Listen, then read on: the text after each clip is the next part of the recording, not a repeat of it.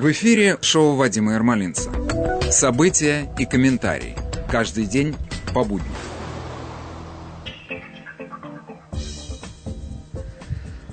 Доброе утро, Нью-Йорк и окрестности. У микрофона Вадим Ярмолинец. Мы начинаем наш новый трудовой день.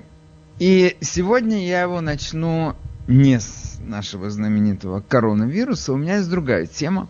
Я, в общем-то, ее уже один раз касался, но она сегодня набирает веса, звук становится громче и яснее. Речь идет о Таре Рид, которая работала в 1993 году в офисе сенатора Джо Байдена и сейчас заявила о том, что он нанес ей оскорбление на сексуальной почве действием. Я просто в некоторой такой пребываю растерянности или просто, лучше скажем, затруднительном положении.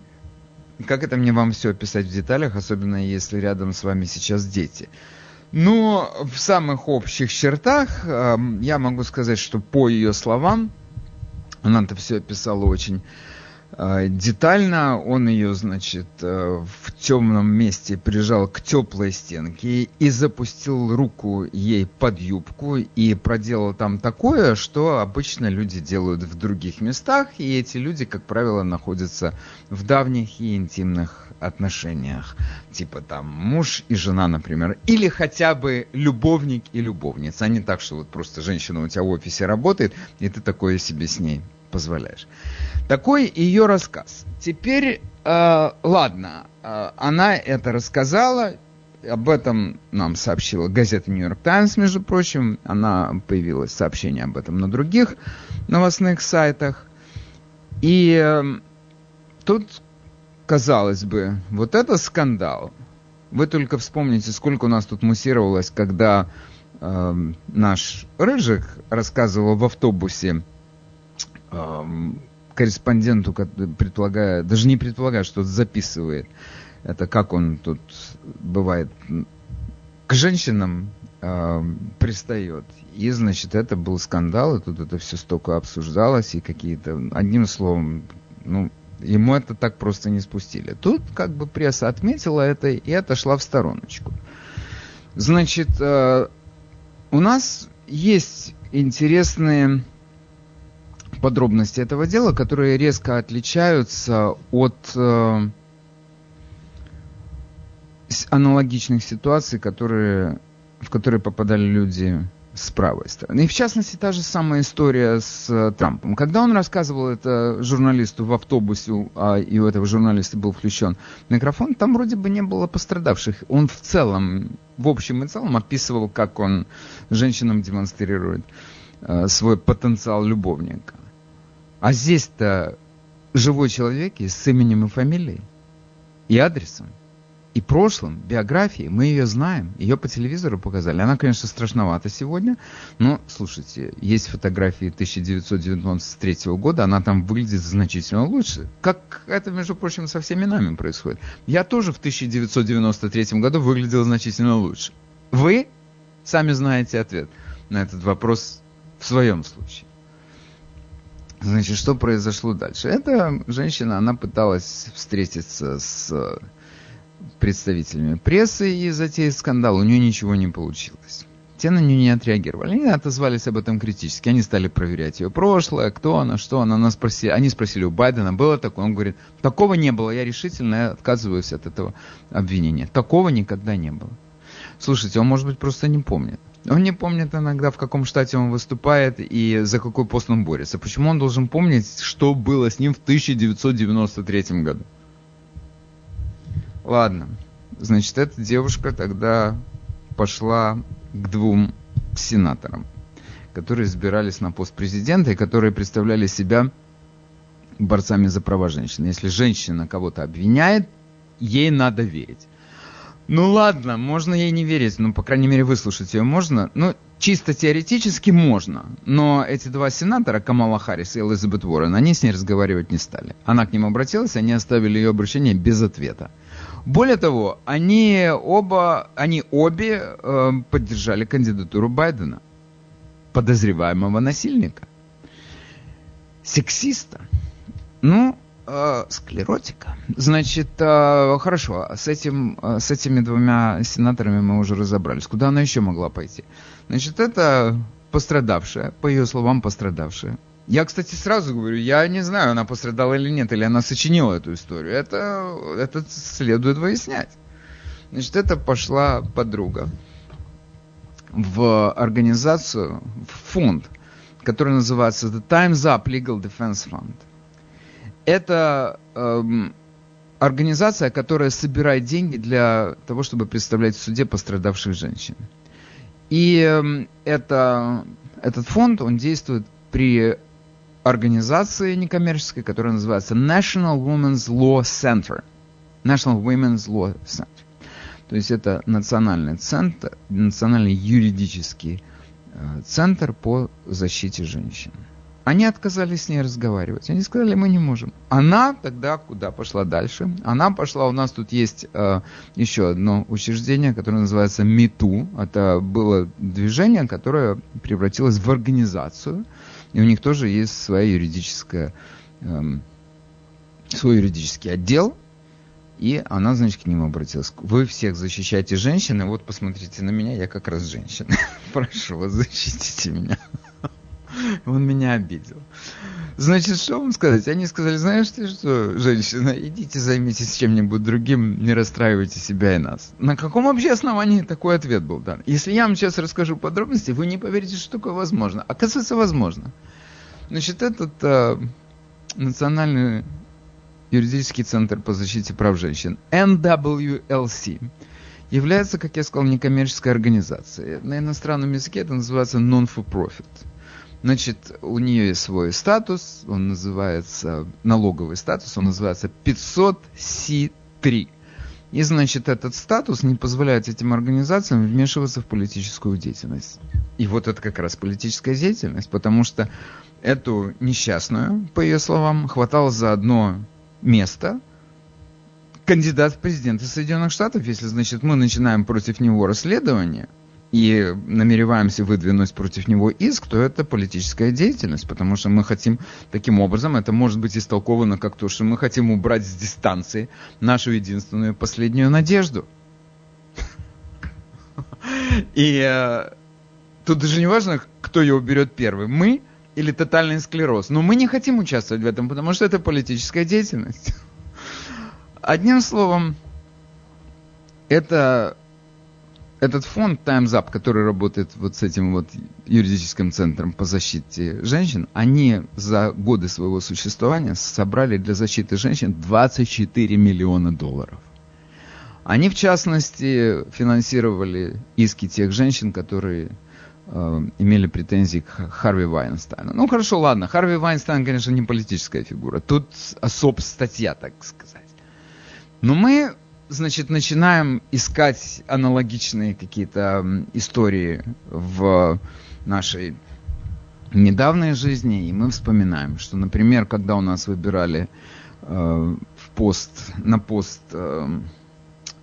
члена Верховного суда Соединенных Штатов Бретта Кавану, то там все эти организации присутствовали. И юристы нашлись, добровольцы, которые побежали защищать эту доктора Блази Форд, тоже которая была в 1993 году привлекательнее, чем сегодня. Хотя голос остался детский. Значит, этот голос не постарел, не состарился, даже наоборот обострился, стал обостренно детским. Значит, там эти все... Между прочим, это тоже политическое назначение. Ведь в конечном итоге за него проголосовали по партийной линии.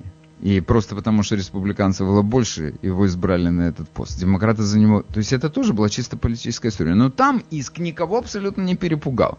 Там никто не сказал, этот иск может иметь политическую подоплеку. Там не говорили о подоплеке, там говорили о несчастной, пострадавшей женщине, которая считает, или которая, вернее, заявила о том, что кандидат в члены Верховного суда надругался над ней с диким хохотом, пьяным. То есть какая-то ситуация такая неоднозначная. Теперь, ну хорошо, вчера вы не поверите, я сидел, вот это отличает меня от меня настоящего. Меня профессионального от меня не настоящего. Я настоящий. Сейчас читаю прекрасную книгу Мишеля Уэльбека, которая называется «Серотонин». И я уже хочу ее дочитать, потому что я уже третий день ее мурыжу.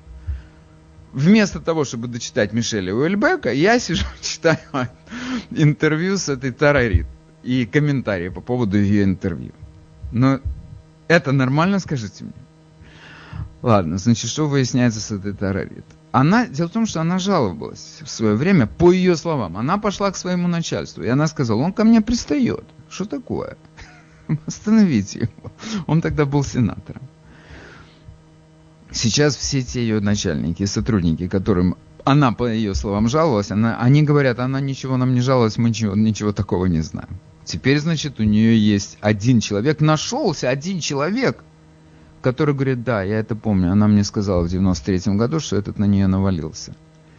И запустил руки куда не надо. Но этот человек не дает своего имени. Он остается анонимным источником. Теперь вся эта история... Да, она пошла в полицию и подала рапорт. Вы не поверите, значит, это все произошло в 1993 году. Она пошла в полицию и подала рапорт сейчас, перед тем, как затевать всю эту историю. Но я извиняюсь, что это за идиотизм? Зачем вообще сейчас подавать рапорт по поводу того, что случилось в 1993 году? При этом в этом рапорте она не назвала Джо Байдена по имени. Она сказала, что она стала жертвой нападения на сексуального свойства. Почему? Она объясняет это так. Вы понимаете, для меня важно вообще, что я предполагаю, что сейчас на меня тут начнутся нападки, мне начнутся в мой адрес угрозы и так далее. Я хочу, чтобы полиция знала обо мне. Поэтому я подала такой рапорт в общих чертах о том, что со мной случилось.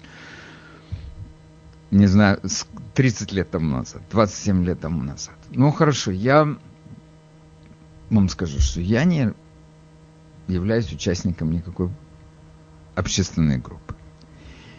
Поэтому я могу смело сказать, что все эти наши женские группы, которые защищают права пострадавших женщин, жертв изнасилования или тех, которые объявляют себя жертвами изнасилования. Но я понимаю, это политизированные организации, это такие механизмы для того, чтобы убирать оппонентов республиканских во время гонок. Это иначе они никакими женщинами не интересуются, это козе понятно. И сколько мы знаем случаев, когда если это женщина-республиканка, она предъявляет какие-то претензии, ее можно не слушать. Если это женщина-демократ, которая обвиняет республиканца, тут вся пресса. Но теперь я вспоминаю даже вообще это дело Кавана, насколько там было внимание на него сосредоточено. Там, значит, если вы помните, слушания были в Сенате по поводу этих обвинений. ФБР привлекли к расследованию. То есть это было задействовано расследование на самом высоком уровне. Здесь этим занялись газеты левые, они типа Нью-Йорк Таймс или Washington Post, они, значит, поставили под сомнение ее заявление и закрыли эту тему. Вот вы себе можете себе такое представить, что аналогичная история была бы в случае Кавана? Если только журналисты бы решили поговорить на эту тему, высказали свое мнение, и тема закрылась. Нет, это дошло до Сената, и этим расследованием занималось ФБР. ФБР привлекли для того, чтобы они выяснили, что происходит. Почему здесь не выяснить? Кавана был кандидатом в члены Верховного суда. Байден – кандидат в президенты страны. И мы должны допускать такого человека, это недопустимо. В качестве довода защитников Байдена приводится следующее мнение. Обычно насильники и люди, которые себя ведут вот так вот, что они кого-то, женщину, могут придавить в темном углу к теплой стенке, обычно у них в их практике это не единственный случай. Обычно у них это просто как норма поведения. Возьмите в качестве примера Билла Клинтона. У него много женщин об одном и том же говорили. А это один случай, поэтому он вызывает сомнения. Ну окей, позовите ФБР, и пусть оно разберется, это сомнение вызывает или не вызывает. И пусть люди, которые говорят, что они сегодня ничего не помнят, пусть эти люди дадут свои показания под присягой, и мы посмотрим, что они тогда скажут. Когда они будут знать, что за ложь они могут быть, за лжесвидетельство они могут привлечены быть к уголовной ответственности. Давайте так поступим. Мы продолжаем нашу историю несчастной Тары Рид, которая объявила, что в 1993 году она стала жертвой попытки изнасилования со стороны тогдашнего сенатора Джо Байдена. И критики говорят, что, мы знаем, что он там касался женщин, он как-то нарушал их личное пространство, вторгался в него так, чтобы запускать руки под юбку. Нет, это обычно такие случаи часто повторяются. Если это бывает, это бывает. Вот возьмите, например, Билла Клинтона. У того это сплошь и рядом, и этих теток много. И я тут вот одного не пойму. Во-первых, каждая женщина, как мне кажется, не должна учиться на своих ошибках, она должна... Не только женщина, любой человек, он должен учиться на ошибках других людей, тогда его жизнь будет в большей безопасности. Поэтому, хорошо, мое отношение к Джо Байдену всем понятно. Я считаю, что из него такой президент приблизительно как из меня. То есть аналогично. Он может быть сейчас президентом старческого дома во Флориде. Вот это вот его место заслуженное. В его возрасте и в его состоянии. Но... Тем не менее, я пытаюсь смотреть на эту ситуацию критически, с присущим мне подходом. С этой Тарой Рид это случилось 27 лет тому назад. Она сейчас об этом вспомнила. Но это ненормально, если он на нее вот так вот напал. Оставь, как здесь это называется, paper trail. Не ходи, не жалуйся к своим начальникам, если это действительно серьезно для тебя. Если то, что произошло, это ЧП. Что значит ты пошла и пожаловалась? Кого будет защищать твой начальник в сенатском офисе? Тебя или он будет защищать свое место? И именно по этой причине не пойдет выяснять отношения с сенатором. И, естественно, он свое место защищает. Там вообще в политике люди, которые обслуживают других политиков, они преданы как собаки этим политикам. Кто видел фильм House of Cards, там это показано прекрасно. Поэтому, если это действительно случилось, у тебя есть на что пожаловаться, и это реальное событие, иди, напиши заявление. Но как иначе? Она вспомнила об этом через 27 лет. А почему ты только сейчас вспомнил? Почему ты не вспомнил об этом в самом начале президентской гонки, когда его вышибить с этой дорожки было довольно-таки легко, у него было немного шансов, он сильно отставал, на него не ставили. От него сами партийные лидеры уже как бы отказались, потому что им казалось, что здесь есть более интересные персонажи, в частности, если я не ошибаюсь, я скажу, что Нью-Йорк Таймс, они поддержали Элизабет Уоррен, они сказали, что вот это вот достойный кандидат. То есть все было... Твое заявление могло как раз сработать в интересах партии, его бы убрали раньше. И, может быть, освободили бы место для более привлекательных с точки зрения партии кандидатов. Нет, ты дождалась, когда он остался один, и тогда после этого ты пошла выяснять эти отношения. Но, правда, я должен тут внести небольшое уточнение. Вообще все это началось, всю эту историю инициировала бывшая сотрудница компании Берни Сандерса, которая на своем блоге разместила свое интервью с этой Тарой Рид. То есть она как бы таким образом отомстила Байдену, который похоронил ее мечту в лице старика Берни. Но что еще в этой истории меня удивляет, это не реакция левых. Их реакция абсолютно предсказуемая, и в ней ничего нет необычного. Для них, если эта женщина выступает против демократов, это не женщина. Это исчадие ада среднего рода.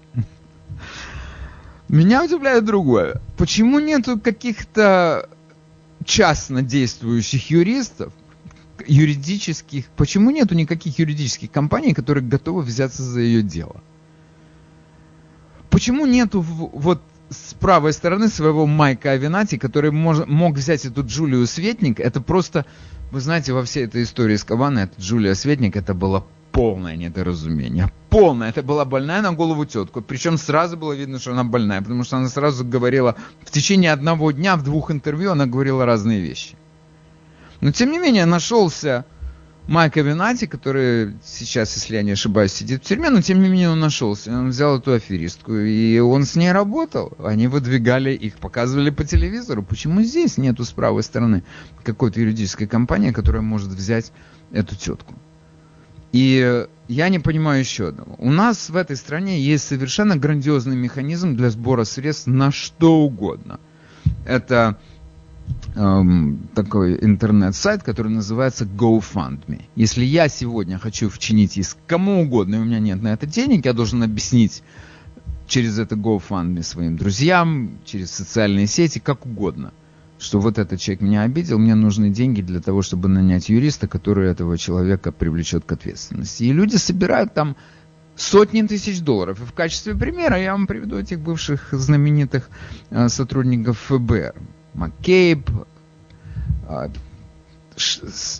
я уже забыл, как фамилия, Питер Строк, это все, я забыл эти фамилии, уже они у меня вылетели, но эти люди через GoFundMe, они собрали на свою защиту сотни тысяч долларов, сотни, не одну сотню, а сотни. Это тоже, наверное, можно собрать, но что-то этого не делается. Одним словом, какая-то эта история тухлая, и я должен сказать, что с одной стороны, я понимаю, что возможно, что этой женщине, безусловно, надо дать высказаться, и это козе понятно, что левые ее слушать не будут, но, тем не менее, как-то это очередной случай, когда через 27 лет вылезает пострадавшая и говорит, я пострадала. Это первый и последний вопрос, это где-то было 27 лет тому назад. И точно так же, как я этот вопрос мог задать доктору Блазифор, точно так же я могу задать вопрос этой женщине. Ну как это так можно? Через 27 лет она вспомнила про свой обид. Это что-то тут не то. Так, с этой девушкой мы разобрались. Теперь у меня еще есть один важный вопрос, с которым я бы хотел разобраться. Значит, вчера прозвучала информация о том, откуда взялся этот вирус. Значит, в районе Вуханя, города, знаменитого города Вуханя, города-героя, находятся две лаборатории, которые работают с вирусами. Одну из этих лабораторий финансирует американское правительство. Они им передали $3,7 миллиона. И вопрос в том, сейчас говорят, мы не должны были давать китайцам. Мы много чего не должны были давать китайцам. Но дали почему? Потому что с точки зрения научной эти исследования абсолютно закономерные, и главное, они важны на мировом уровне. Китай себя выставлял благодаря этим лабораториям, деятельности этих и других лабораторий, он выставлял себя лидером в сфере вирусологии.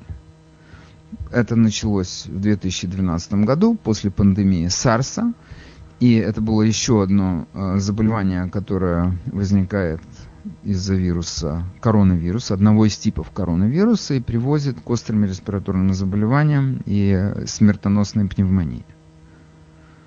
Мне кажется совершенно нормальным то, что эти лаборатории там работали. Если американцы туда инвестировали деньги, если мы туда давали деньги, наше правительство, то, очевидно, мы рассчитывали на получение какой-то информации. Сейчас из этих лабораторий. Сейчас, значит, известно, что одна из этих лабораторий находилась не знаю, в 10 километров от этого, или в 5 километрах от Вуханя, а не от Вуханя, от Вуханьского рынка. Это там точка, потому что город, в котором живет 22 миллиона человек, понятно, что там так тяжело быть в 5 милях от этого города, непонятно, где он кончается.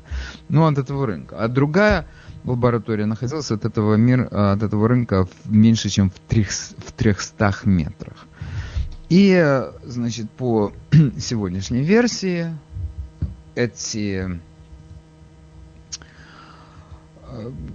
в этой лаборатории работали с летучими мышами, которые являются переносчиками этого вируса. И эти летучие мыши не были теми мышами, которыми торгуют на этом рынке. Эта мышь называется horseshoe bat. Это, я посмотрел по-русски, она называется подкованосая мышь. И эти мыши не водятся в районе Вуханя, там до ближайших этих пещер, где они находятся, там 45 километров или 100 километров. Они вообще завезены. Там 150, например, летучих мышей были пойманы в этой провинции, а 450, которые были, это известная информация, которые были использованы в этой лаборатории, их поймали вообще в другой провинции.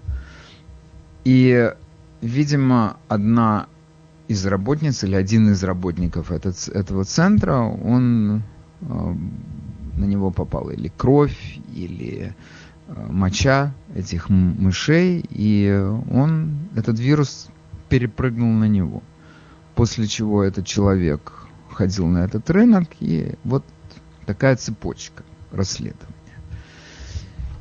И теперь самое в таких случаях всегда для нас важное, это откуда эта информация взялась, кто это говорит, откуда это. Значит, как выясняется, 2 исследователя из Государственного университета Южного Китая, Батао Сяо и Лей Сяо, которые там работают, 2 научных сотрудника, они провели собственное расследование. И оно называлось The Possible Origins of the 2019 COVID Coronavirus. Возможное происхождение вируса COVID-19. И их работа была опубликована. После чего, когда она была опубликована, в дело вмешалась их служба безопасности, которая убрала это с того сайта, официального сайта, где эта информация появилась. Но дело в том, что существуют в интернете такие механизмы, которые позволяют восстанавливать то, что было удалено. И эта статья была восстановлена, и она появилась затем в издании, которое называется Live Site News, и в нескольких других английских изданиях и американских. Это понятно, что это расследование 2 человек, которое озаглавлено. Заглавие этого расследования, оно все-таки дает нам основания, вернее, не дает нам основания с абсолютной точностью утверждать, что это было именно так. Оно называется «Возможное происхождение вируса COVID-19». То есть и они до конца не уверены. Но как можно вообще тут выяснить, что бы то ни было, если китайское правительство отказывается расследовать этот вопрос, и тем более, более того, оно предпринимает все возможные усилия для того, чтобы замять это дело и, значит, как-то вообще скрыть всю информацию, которая связана с происхождением этого вируса. Поэтому чем мутнее эта вода, тем это больше на руку Китаю. Особенно сейчас, когда столько претензий к этой стране. Они знали, что у них это эпидемия, они ее не остановили, они дали возможность из этого Вуханя уехать 5 миллионам человек. Эти 5 миллионов человек, из них, я могу предположить, какая-то значительная доля людей, были переносчиками этого вируса. Конечно, у нас есть все основания иметь претензии к этим ребятам. Такая история. Теперь у нас группа наших законодателей-республиканцев выступила с инициативой вчинить Китаю иск и потребовать компенсации. У меня к вам вопрос. Как вы считаете, это вообще имеет смысл такие иски вчинять? Я думаю, что из этого мало что получится, но мне кажется, что худшего наказания для Китая не будет, если мы начнем возвращать оттуда свою промышленность. Если мы начнем производить снова в этой стране все то, что уехало в свое время в Китай. Просто вот есть такая поговорка замечательная русская, что пока гром не грянет, крестьяне не перекрестятся. Этот случай, это именно этот случай. Мы сейчас в этой ситуации. Грянул гром. У нас здесь, смешно сказать, масок не было, резиновых перчаток не было. Аспирин не делают в этой стране. 80% составных компонентов для производства антибиотиков делается в Китае.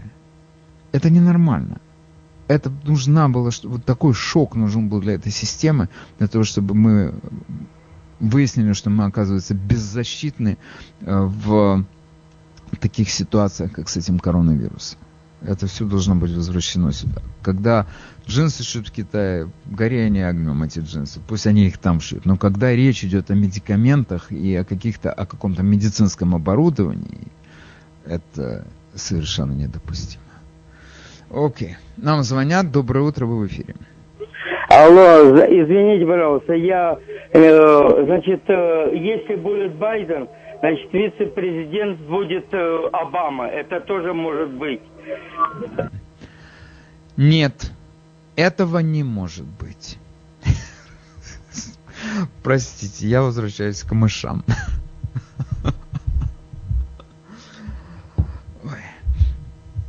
И мне...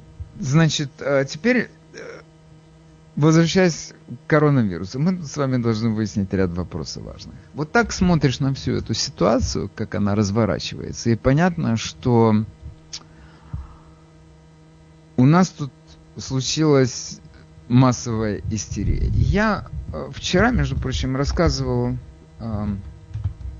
историю о том, как об одном израильском профессоре, который прогнозирует продолжительность пандемии. Эту историю можно прочесть, между прочим, на одном веб-сайте, который называется Yarmolinets.com. И я сейчас хотел бы вам просто процитировать его мнение по этому поводу, потому что мне кажется, что это важно для нашего разговора. Значит, это профессор Тель-Авивского университета Исаак бен Израэль. Он говорит, что статистический анализ информации, собранный в разных странах, указывает на то, что в каждой стране пик пандемии достигается на 40-й день, после чего он идет на спад и через 70 дней сходит на нет. То есть 110 дней. И эта модель применима к любой стране, где появился новый вирус, независимо от того, какие меры предпринимает правительство. Это может быть подход такой, как, например, в Швеции, и это может быть такой подход, как в Италии, или как у нас. То есть о каких бы цифрах мы ни говорили, у нас часто говорят, у нас 30 с лишним тысяч человек погибло, там в Италии погибло больше 15 тысяч человек. Это страшные цифры, это все понятно. Но когда мы говорим о степени разрушительности этого вируса, то тут другая статистика должна быть задействована. Мы говорим о смертности обычно на 100 тысяч человек населения. И в этом плане эти колебания в одних и тех же рамках. Какие бы, как говорит профессор математики, он говорит, что какие бы ни были меры правительства, все время результат один и тот же получается.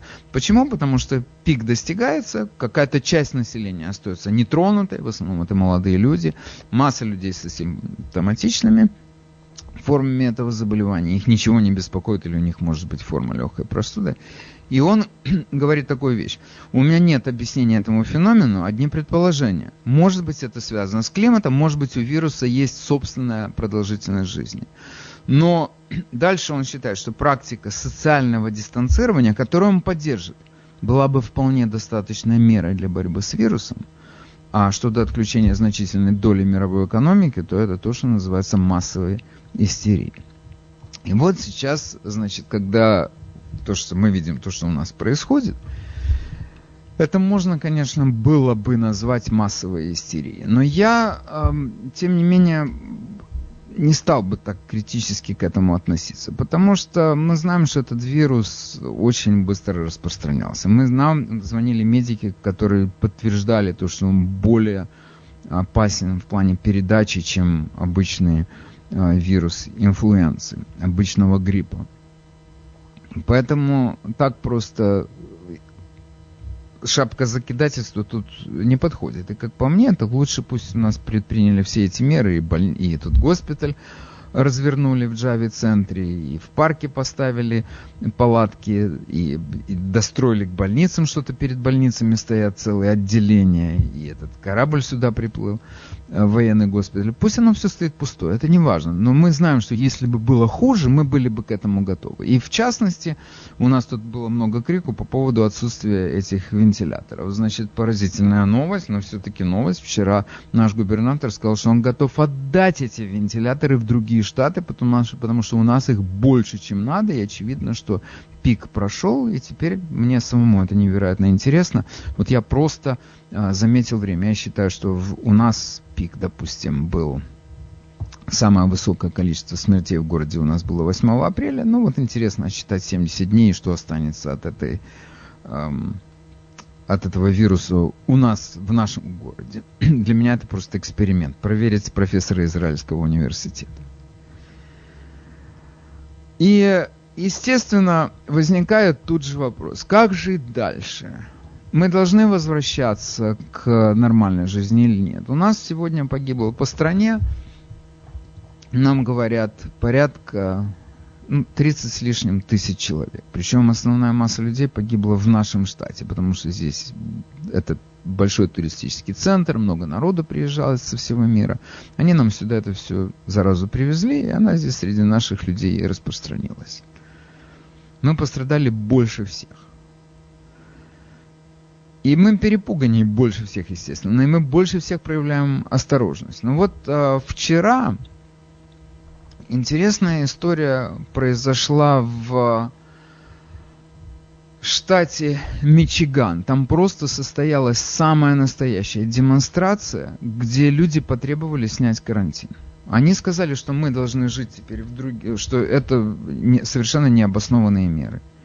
И что это наносит, что этот карантин, он катастрофические последствия имеет для экономики. То есть, если у нас сейчас от вируса погибло, давайте я округлю, 35 тысяч человек по стране, то обычно, когда приходит безработица такого масштаба, как пришла к нам, следующие жертвы – это самоубийство, это алкоголизм, это передозировка наркотиков. И этих людей просто десятки тысяч. Это несопоставимо большие потери. И что нам сейчас нужно?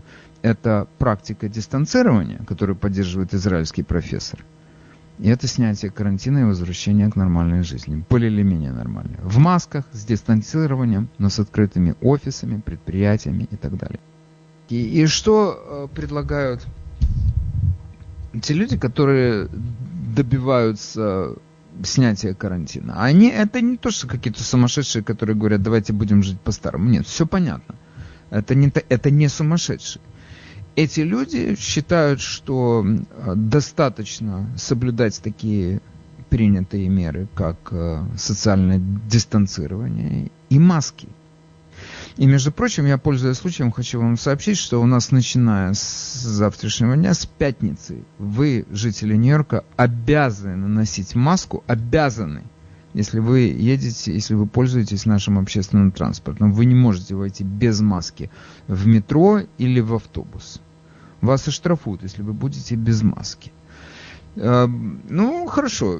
Между прочим, вот в таком вот режиме относительного дистанцирования и масках живут страны, где, например, Япония. Там все открыто, все работает, но люди ходят в масках. Это, как нас учит наш бруклинский фармацевт Дима, это работает.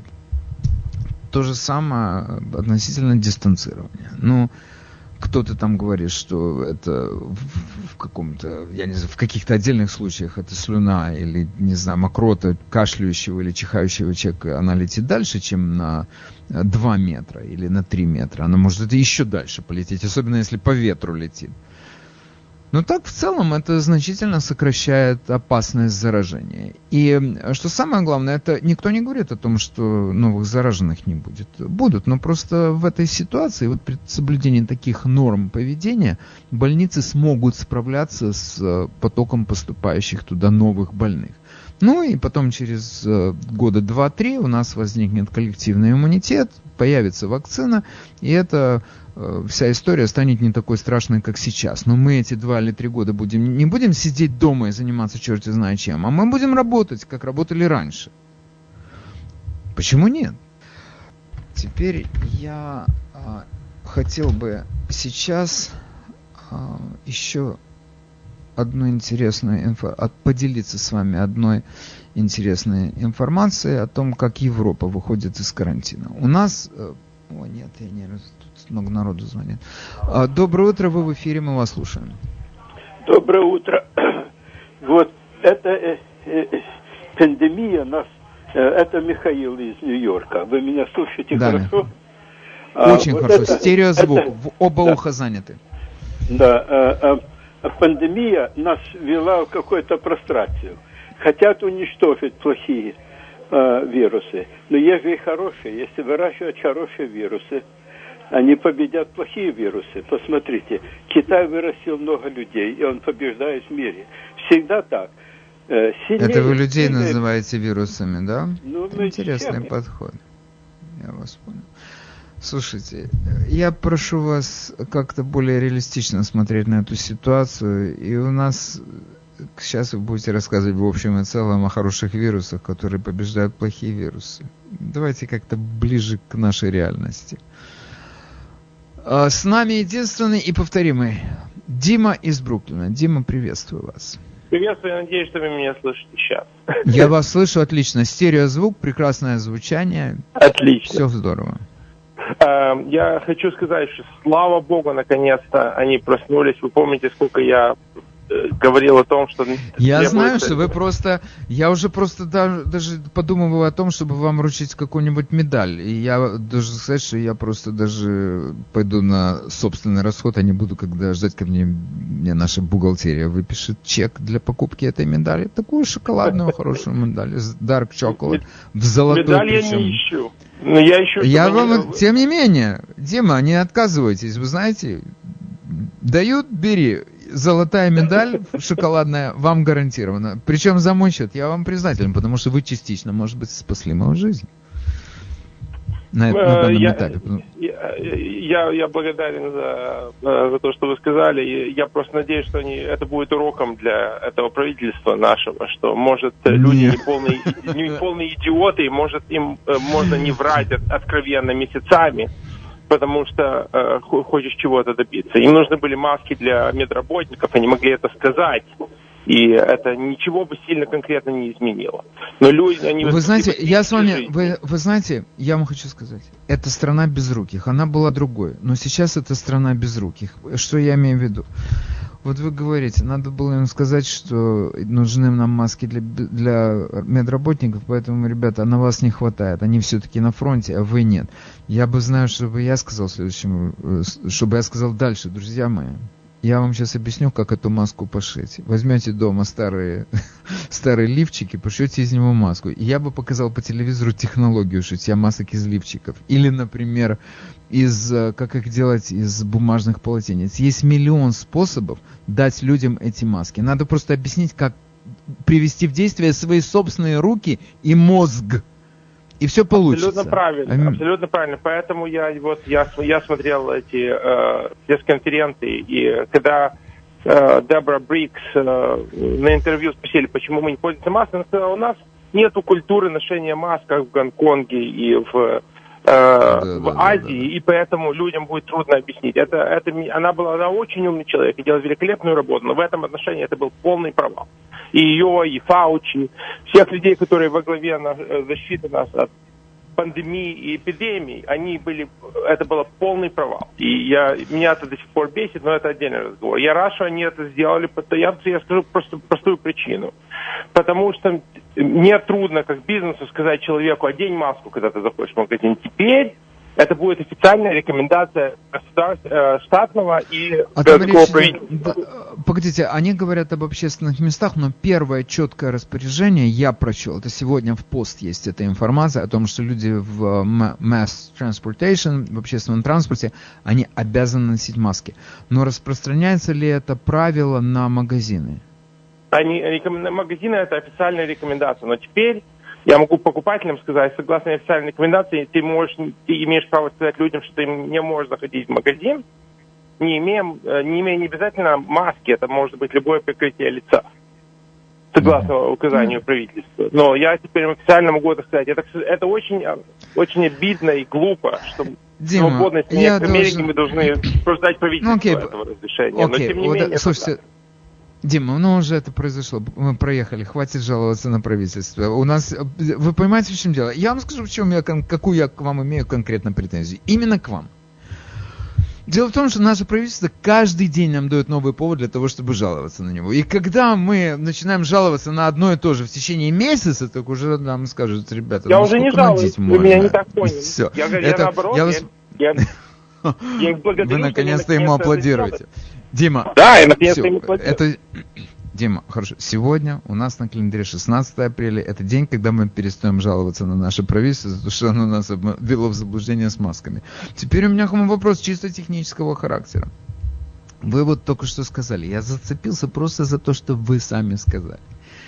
Потому что это актуально. Вы говорите, если у него просто прикрыто лицо. Я, поскольку у нас в доме посылают в магазин обычно, знаете, тех, кого любят меньше, значит, в доме у нас я хожу по магазинам сейчас, и я вижу, какие меры предохранения, например, предпринимают у нас, я пользуюсь услугами аптеки, которая находится на Чорч-авеню, угол Ocean Park, это моя домашняя аптека. Они там взяли и завесили целлофаном прилавок, где prescription drugs продают.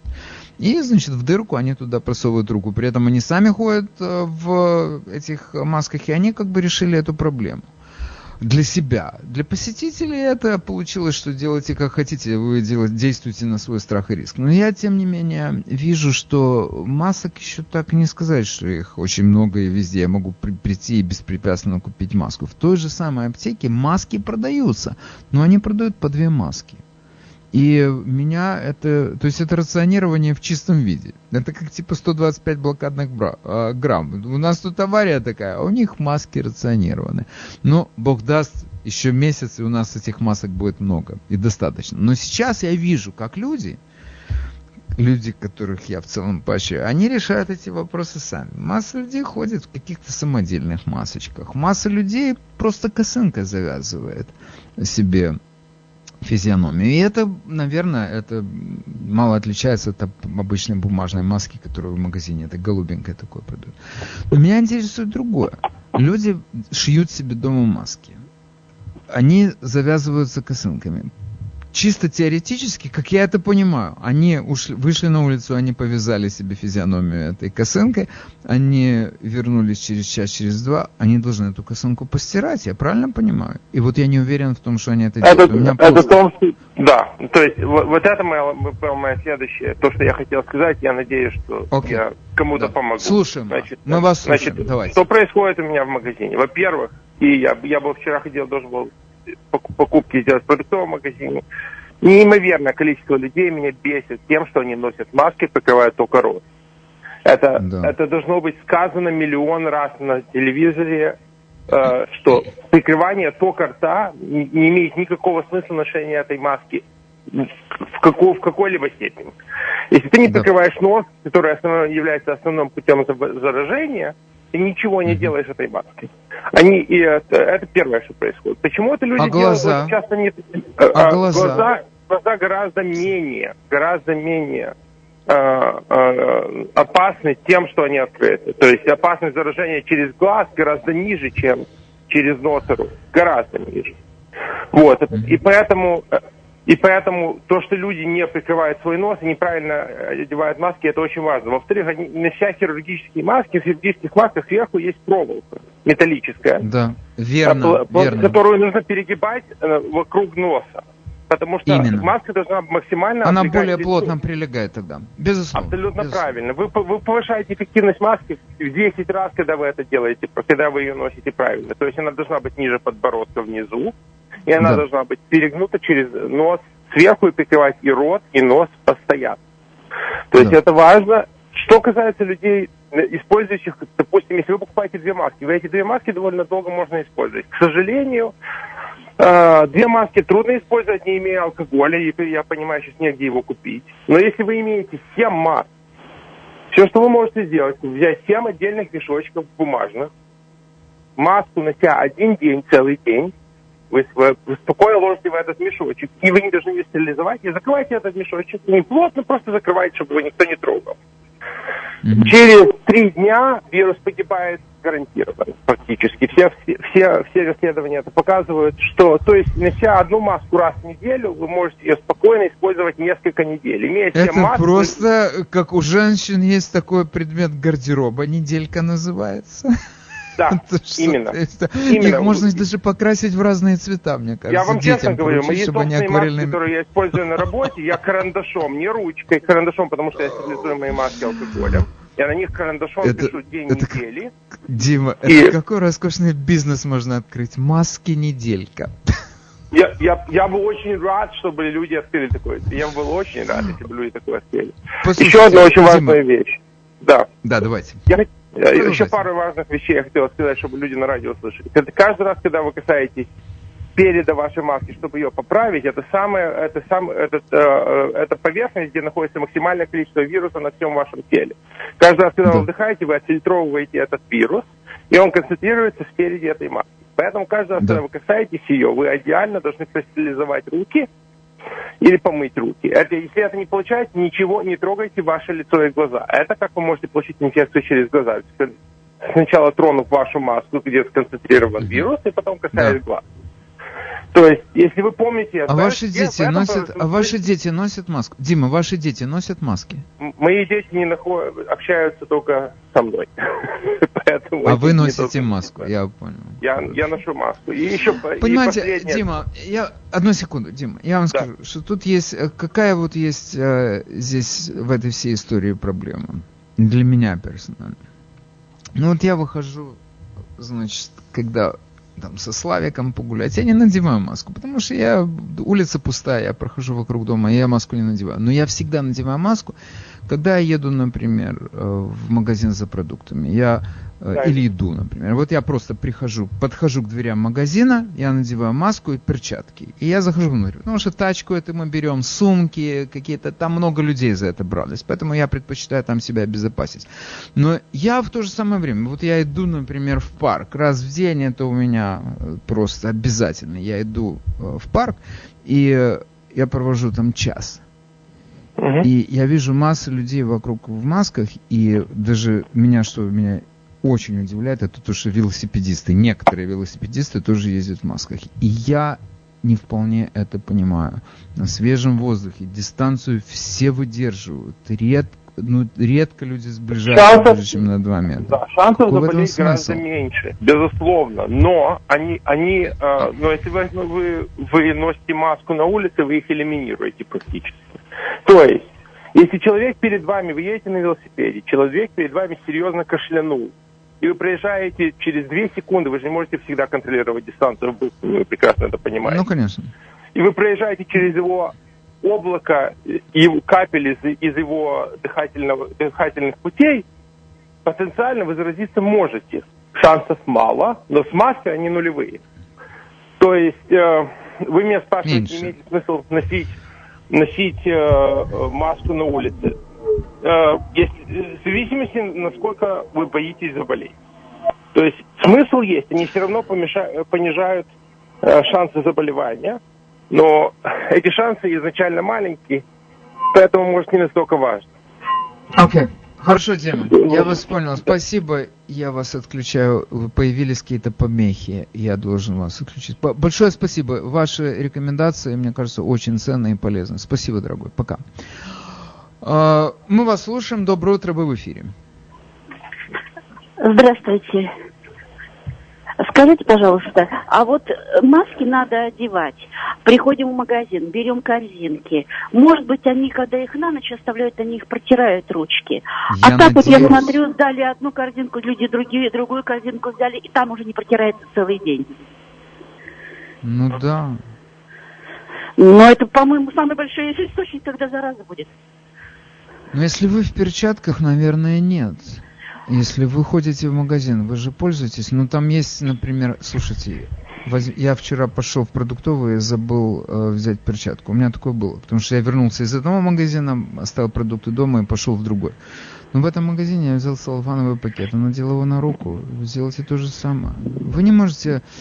Понимаете, вот это мой жизненный принцип, с которым я легко делюсь, и я не считаю, что я прямо сильно навязываю его, но это универсальный принцип. Вы не можете рассчитывать на то, что кто-то обезопасит вашу жизнь. В целом вы, безусловно, будете благодарны за такую заботу о вас. В магазинах, еще в каких-то других местах. Это приятно.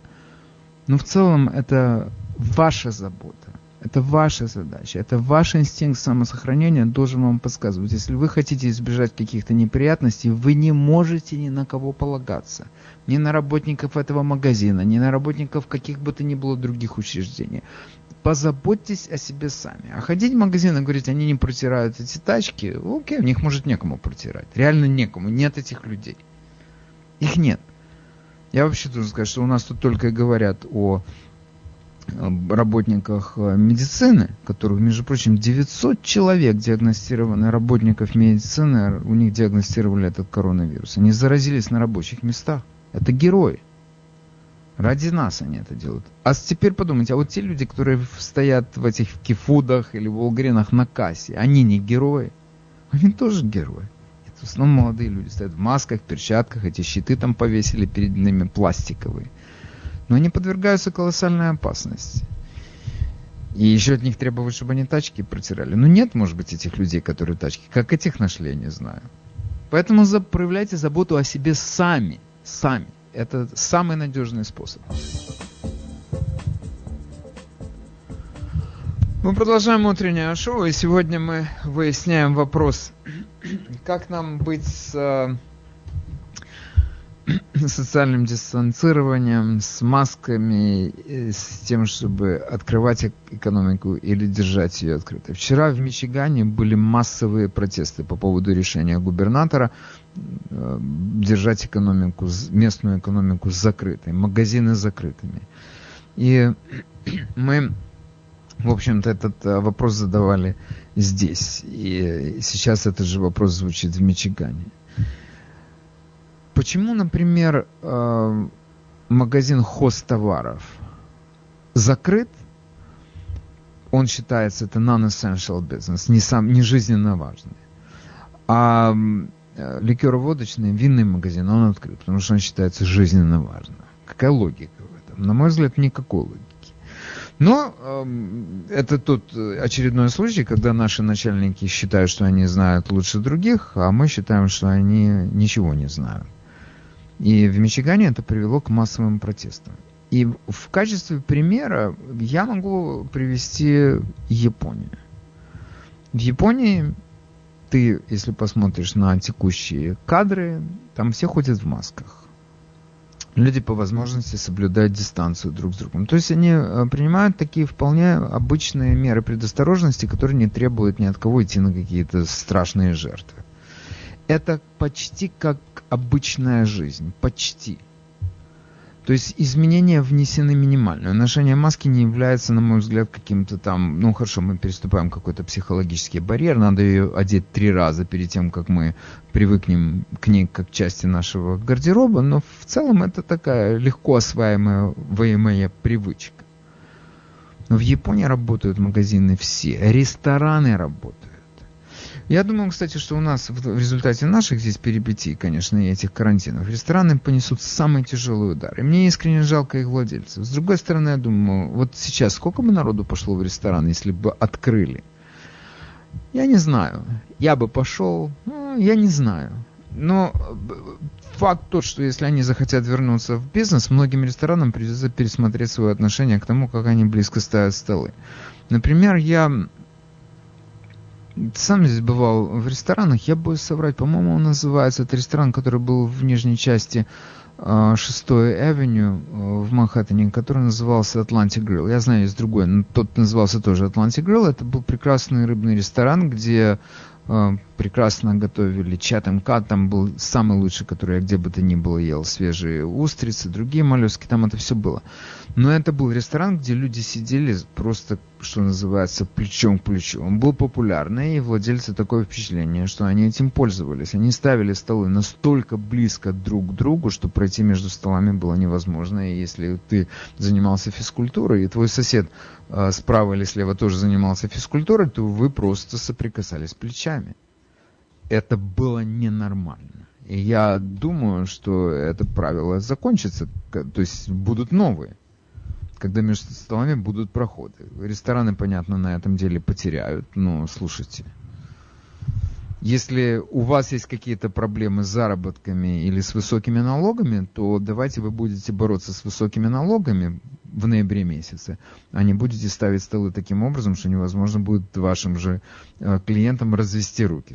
Я абсолютно согласна с вашим фармацевтом, который выступал, потому что когда я начала носить маску, очки и safety goggles, все надо мной смеялись и говорили, зачем тебе это. Сейчас, когда все пришли к этому, кто смеялся первый по поводу меня.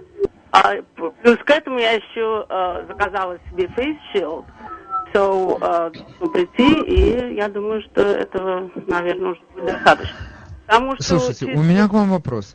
Окей, вы вот так вот, вы молодец. Я считаю, что именно так и нужно подходить. И Face Shield, я, кстати, был на прошлой неделе в Net-Кости, я видел молодую женщину, она была в маске, и у нее было это забрало пластиковое, очень красиво. Сделано так здоровски, я даже так за нее порадовался. Но, может быть, это даже были вы. Но вы мне понравились. Но у меня другой вопрос, это шутки в сторону. Дело в том, что человек может выйти в маске на улицу несколько раз. И, как мне кажется, вот тут Дима предлагал иметь 7 масок на неделю, а мне кажется, что если, вот как я, 3 раза я выхожу с Собакевичем, 1 раз в парк, значит, я что, одну и ту же маску буду надевать 4 раза? Теоретически она после первого уже надевания уже заражена немножечко. Сколько у вас этих масок? В идеале я должен надеть, прийти и выбросить, и взять новую. Но это не получается, правда? У меня достаточно масок. В свое время, когда у меня муж был в госпитале, они мне там давали какой-то материал, но это не важно.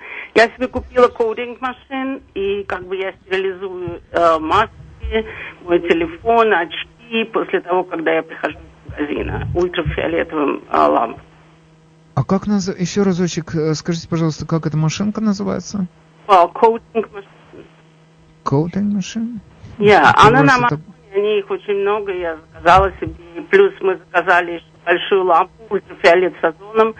И раз в неделю я ставлю в каждой комнате, потом проветриваю озон.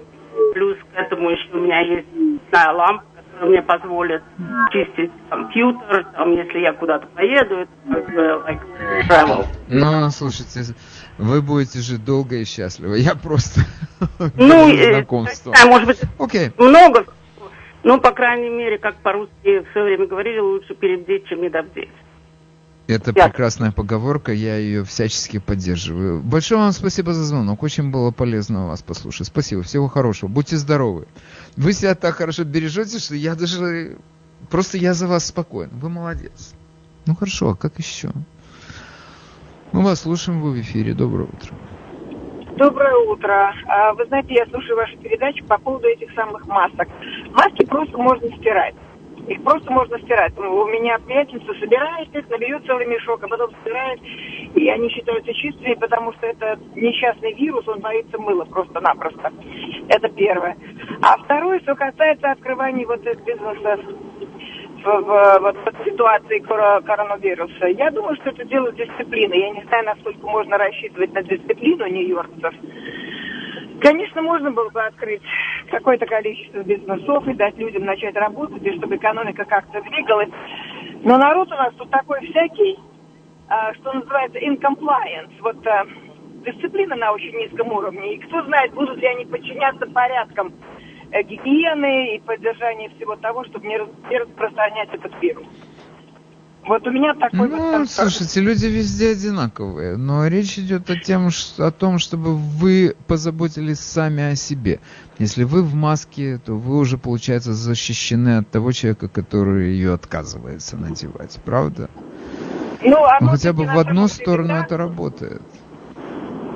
В одну сторону это работает, но все равно, пока не начнется какая-то массовая дисциплина по этому поводу, если даже сравнивать с той же Японией, как вы говорите, все же там народ другой, согласитесь. Слушайте, я с вами согласен на 106%, вы безусловно правы, там другой народ. У нас разные, не всегда образованные, не всегда дисциплинированные. Да, что есть, погодите, ну что есть, то есть, и мы должны исходить из того, что мы имеем. И если у нас не дисциплинируемый народ, это не значит, что такое выбивание из колеи 25% экономики мы можем принять как данность. Нет, это опасно, это еще опаснее. Окей. Добрый день. В эфире, мы вас слушаем. Вадим, я бы хотел дать информацию. Появились маски, в каком магазине, если людям надо. Давайте. 4-я Авеню и 87-я, там магазин TD, там есть маски 50 штук по $64, по 20 штук, что-то порядка 26 долларов. Ну хорошо, еще вы цены будете нам рассказывать. Адрес сказали? Большое спасибо. Большое спасибо. Вы сказали название магазина и адрес. Большое спасибо. Люди пойдут с кредитной карточки и на месте разберутся, сколько они стоят. Ну что вы в самом деле? Еще мне скажут, что я тут рекламирую этот магазин. Это будет скандал, страшный скандал. Окей. Но спасибо за информацию. 87-я и 4-я. Это в Беридже, насколько я понимаю. Доброе утро, вы в эфире, мы вас слушаем. Алло. Говорите.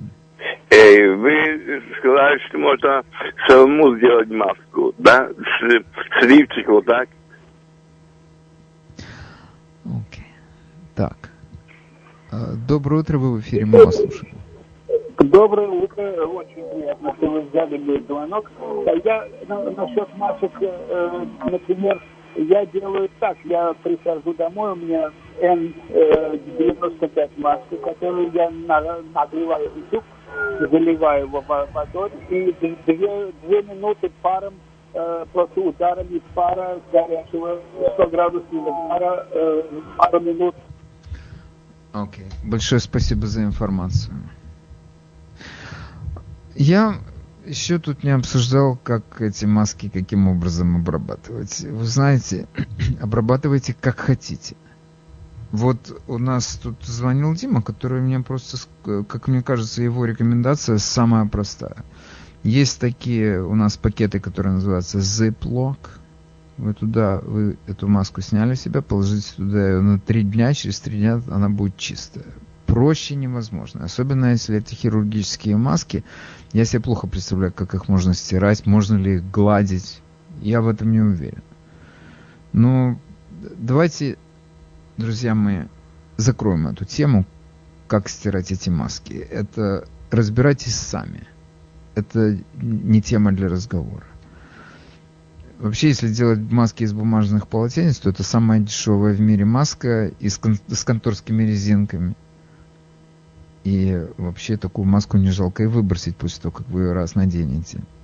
Но меня интересует другой вопрос. Как мы в целом относимся к тому, чтобы вернуть к жизни, буквально вернуть к жизни бизнесы. И я вам скажу, любой нормальный человек, конечно, он сейчас стремится получить пособие по безработице, или он стремится получить эти $1200, которые ему обещало наше правительство. Это, безусловно, это помощь. Но любой нормальный человек, он этой помощи предпочитает бизнес, который ему приносит его зарплату. Пусть даже эта зарплата будет точно такой же, как это пособие. Пусть она дает ему столько же, сколько она дает помощь государства. Но это нормальная, здоровая жизнь. Человек, когда Господь выгнал Адама и Еву из рая, Он им сказал, что они будут добывать кусок своего хлеба в поте лица своего. Это наш крест, это жизнь нормального человека. Человек, который ничего не делает, портится, как продукт, он гниет. Человек должен работать. И поэтому нормальнее, чтобы человек работал, чем чтобы он лежал на диване и получал чеки. Мы прекрасно видим, что происходит у нас в некоторых общинах, которые оказываются в этой райской ситуации. Диван, телевизор, и каждую неделю тебе чек приходит. И ты живешь в субсидируемом доме. Каких успехов достигла эта община, комментировать не надо. То же самое и здесь. И мне кажется, что сейчас, когда для нас понятнее, как передается этот вирус, для нас стало понятнее, что дети практически вне опасности. Они легко это переносят. У нас в Нью-Йорке на 31 тысячу умерших от этой инфекции один случай, когда умер ребенок младше 10 лет. Вообще случаев, когда дети попадают в больницу, если они младше 20 лет, считанные случаи. Школьник. Между прочим, страны Западной Европы, которые начинают снимать карантин, во многих странах, первый карантин, откуда снимается, которые восстанавливают работу, это детские сады и младшие классы школ, начальная школа. Почему? Потому что это самая неподверженная этой инфекции группа населения, и даже если эта инфекция к ним попадает, они переболеют этим как легкой простудой. В основном это так, статистика это подтверждает. И если кто в наибольшей степени подвержен опасности, это пожилые люди в возрасте после 65 лет с какими-нибудь уже готовыми хроническими заболеваниями. Ну хорошо, пусть эти люди, это люди в основном пенсионного возраста, после 65 лет не очень много работает, хотя есть такие. Ну пусть эти люди предпринимают пусть эти люди сидят на карантине, они хотят жить, пусть они сидят на карантине. Но вот так вот выбить всю экономику из колеи, это просто недопустимо. Окей, друзья мои, спасибо всем, кто принимал участие в передаче. Всего хорошего. С вами был Вадим Ярмолинец.